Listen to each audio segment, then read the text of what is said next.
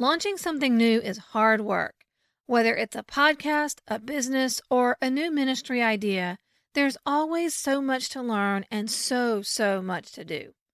In episode 16 of Just One Simple Thing, I'm sharing the lessons I learned when launching this podcast. Some of them are specific to podcasts, but I think some will encourage you no matter what you're launching. So let's dive in.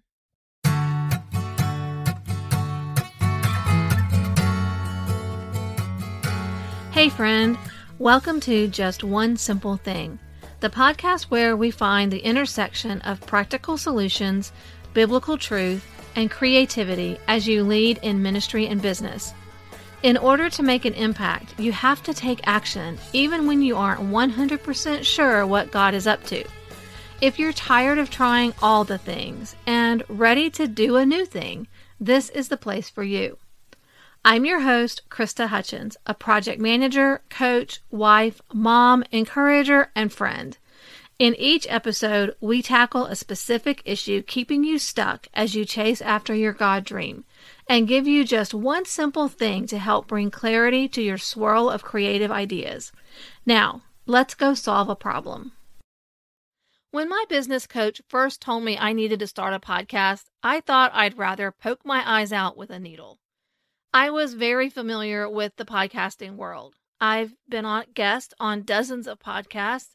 I've been in podcasting groups and to conferences to network and connect with more hosts, and I have tons of friends who are podcasters. And I was absolutely convinced that having my own podcast was not for me. Most people will tell you that each episode takes 8 to 10 hours to schedule a guest, outline the content, conduct an interview, edit the recording, create the graphics, upload to the host, make the audio clips, and promote it on social media. Just the thought of adding that many things to my weekly to-do list made me exhausted. But since I was paying this business coach for her advice, I figured I should at least consider it seriously. I started taking the first few steps, knowing that at some point I would clearly know whether I was on the right path or not. Fast forward 6 months. We're more than a dozen episodes into Just One Simple Thing, and I now know it was the best thing I could do. The response has been amazing. It's 10 times easier than I expected, and it's been so much fun. So, whether you're planning to launch a podcast or start some other new thing in your business or ministry, here's a few things I learned while launching my podcast. I hope they help you out. First, your thing can be whatever you want it to be. My biggest barrier was the image of the typical podcast I had in my head. Interview format, 45 to 60 minutes long. Because that's the type of podcast I had been a guest on, I thought that's what I had to do. But if I was going to do a podcast, my format would have to be different, and my business coach gave me permission to do that.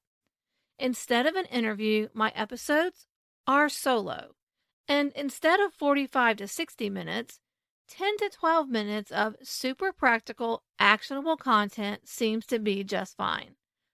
After all, I have 6 years of blog posts, webinars, courses, and other content to pull from. Once I got past that barrier, I began to believe I could really do this. Of course, there are some trade-offs.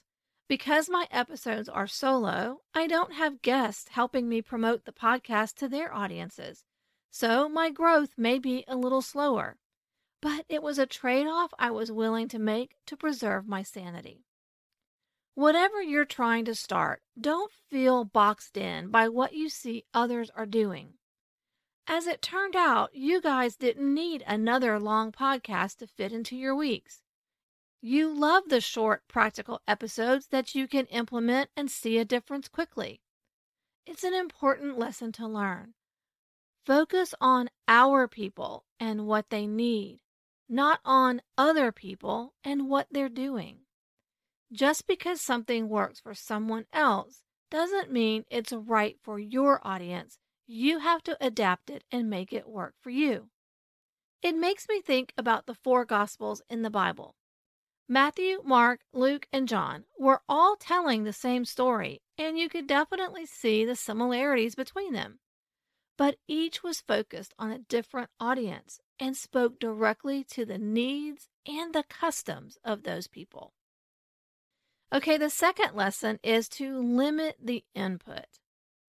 I often say that information is my love language, and I'm happiest when I know everything about everything. But in this case, less was definitely more. I didn't have time, money, or energy to consume information from a lot of different sources.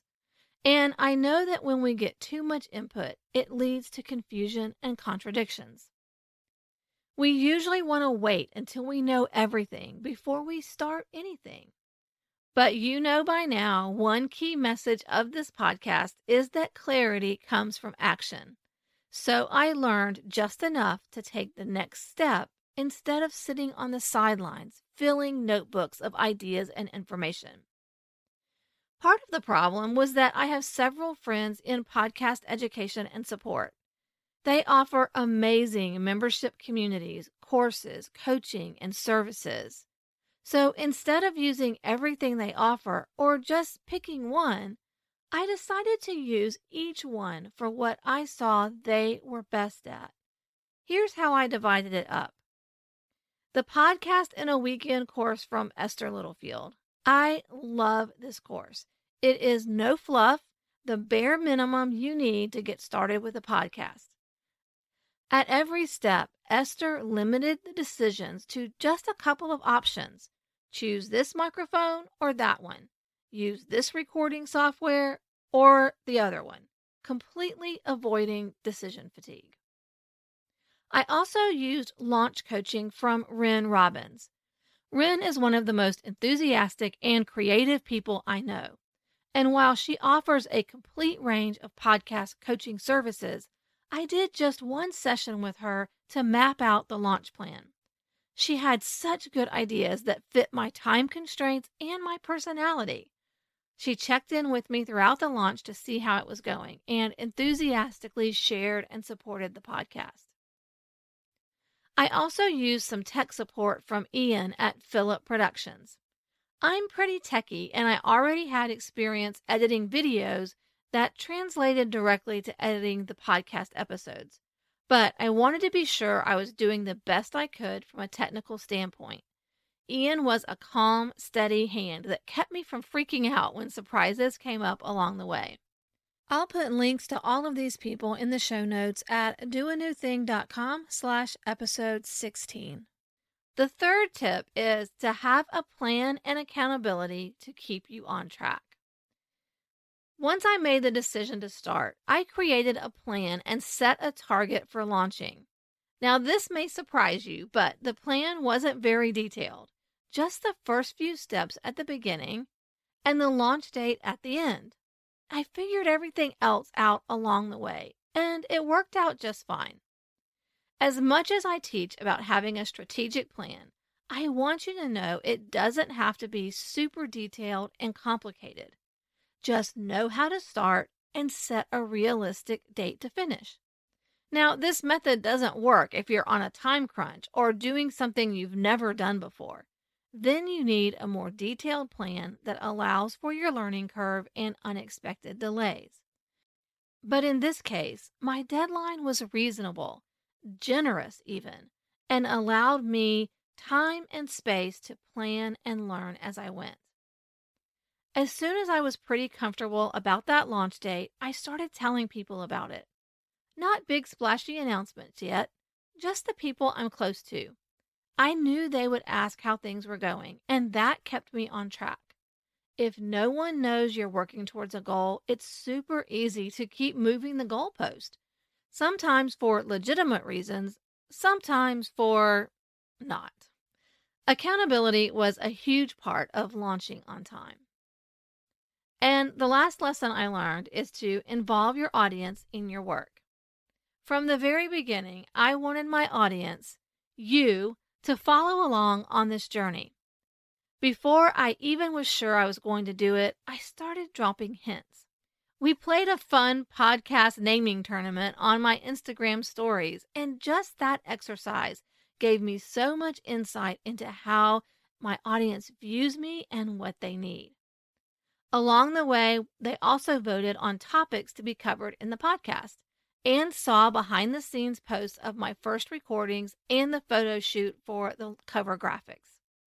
By the time I announced the trailer and the actual launch date, they were completely invested, and I was confident I was producing something they would love. There are tons of ways to include your audience in your planning and developing process, and they can be both fun and informative. Now for your one simple action step. Look at the 4 lessons I've learned and pick one to implement in your upcoming project plan. You can also head to our Facebook group, Plan and Pray with Do a New Thing, to download a project planning worksheet that helps you think through these things. Tag me on social media at Do a New Thing using the hashtag #JustOneSimpleThing to let me know which one you try. I so appreciate everyone who helped and continues to help spread the word about the podcast. The audience is growing, and I'm excited about serving God's girls in this new way. If you haven't already left a review, go ahead and do that while you're thinking about it, and follow the podcast so you don't miss a thing. Before we run off, let's do a little check-in. Here we are near the end of another month. Did it get away from you again with little progress on your goals and plans? Do you need help figuring out where to focus, but you aren't ready to invest in one-on-one coaching? Then I have just the thing for you, the most cost-effective way to get the benefits of expert input on your goals and plans. With a Move Forward review, you can submit your plans for the month. I'll take a look and make sure your plan is aligned with your goals, that it's doable, and that it's structured in a sequence that makes sense. Then I'll email you my feedback along with resource recommendations for areas where you may be stuck, and perhaps a little tough grace if you need it, just like I give in my one-on-one coaching calls. Y'all, I'm just being honest here. This is the biggest bang for the buck of all my products and services. If you've ever wanted an affordable and time-efficient way to benefit from my project management experience, this is it. You can get all the details at the link in the show notes. And remember, clarity comes from action, and action can be just one simple thing.